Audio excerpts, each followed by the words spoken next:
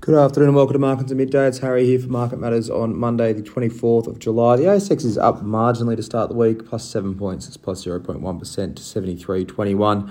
We did start the day a little bit choppy. We sort of gave back a little bit of where our futures were sort of pointing before the market opened this morning. So slightly disappointing, but still marginally higher at the moment. If we have a look at the best sectors today, energy is the standout, up 2.05%. Real estate's up 0.63%.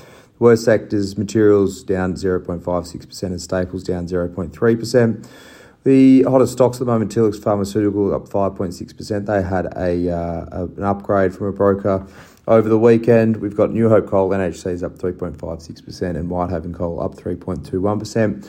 The weaker stocks, a bit of pressure in the battery metals side of town. Core Lithium, CXO is down 10.92%.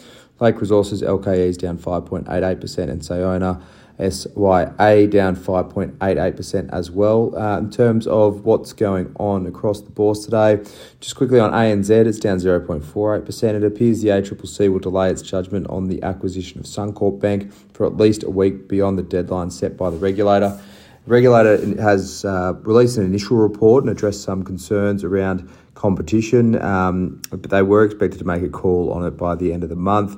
That's likely now going to be early mid-August. So keep an eye on that one. It'd be interesting to see how that stock reacts either way to that judgment. So basically they've got a free kick in terms of if the ACCC turns it down, ANZ will have a pretty solid balance sheet to pay some dividends, buy back some stock, you would imagine. Whereas if they can land this Suncorp deal, that's sort of another solid outlook for ANZ where they can continue to grow their business, leverages the Suncorp brand as well. Have a look at Core Lithium, CXO, it's down 10.92%. So battery metals across the board have been pretty weak today. We've seen a number of lithium names come off the ball pretty significantly, graphite names as well. Second quarter production update from Core, though, is what's weighing on this stock today. They had 14.7 thousand metric tons produced at a cost of $902 a tonne.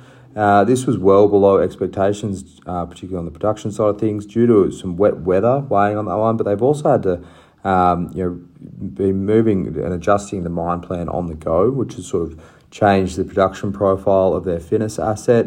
They're working on improving that asset and improving the take in terms of lithium content coming out of it. But they expect 80 to 90,000 metric tonnes of concentrate for FY24. FY25 is also expected to be lower as well. They're going to be a 3-month gap in feedstock. In FY25, the DFS, so before they were up and running, they targeted 175,000 metric tonnes on average over 8 years. So about 60% of that FY24, they're probably going to see about 50% of that in FY25. So they really have to do a bit of work in terms of getting that production up and running and hitting those targets there.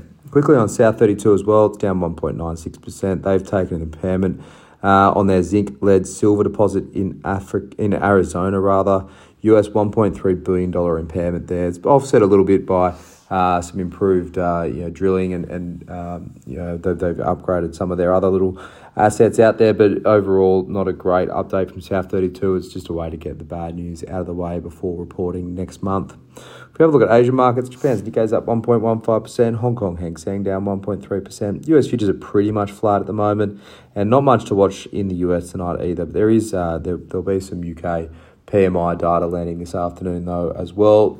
Big data heavy and central bank heavy back end of the week this week. So plenty to watch for in that respect, and we'll be keeping an eye out here at Market Matters. So keep an eye on reports that are coming through, and I hope you enjoy the rest of your afternoon.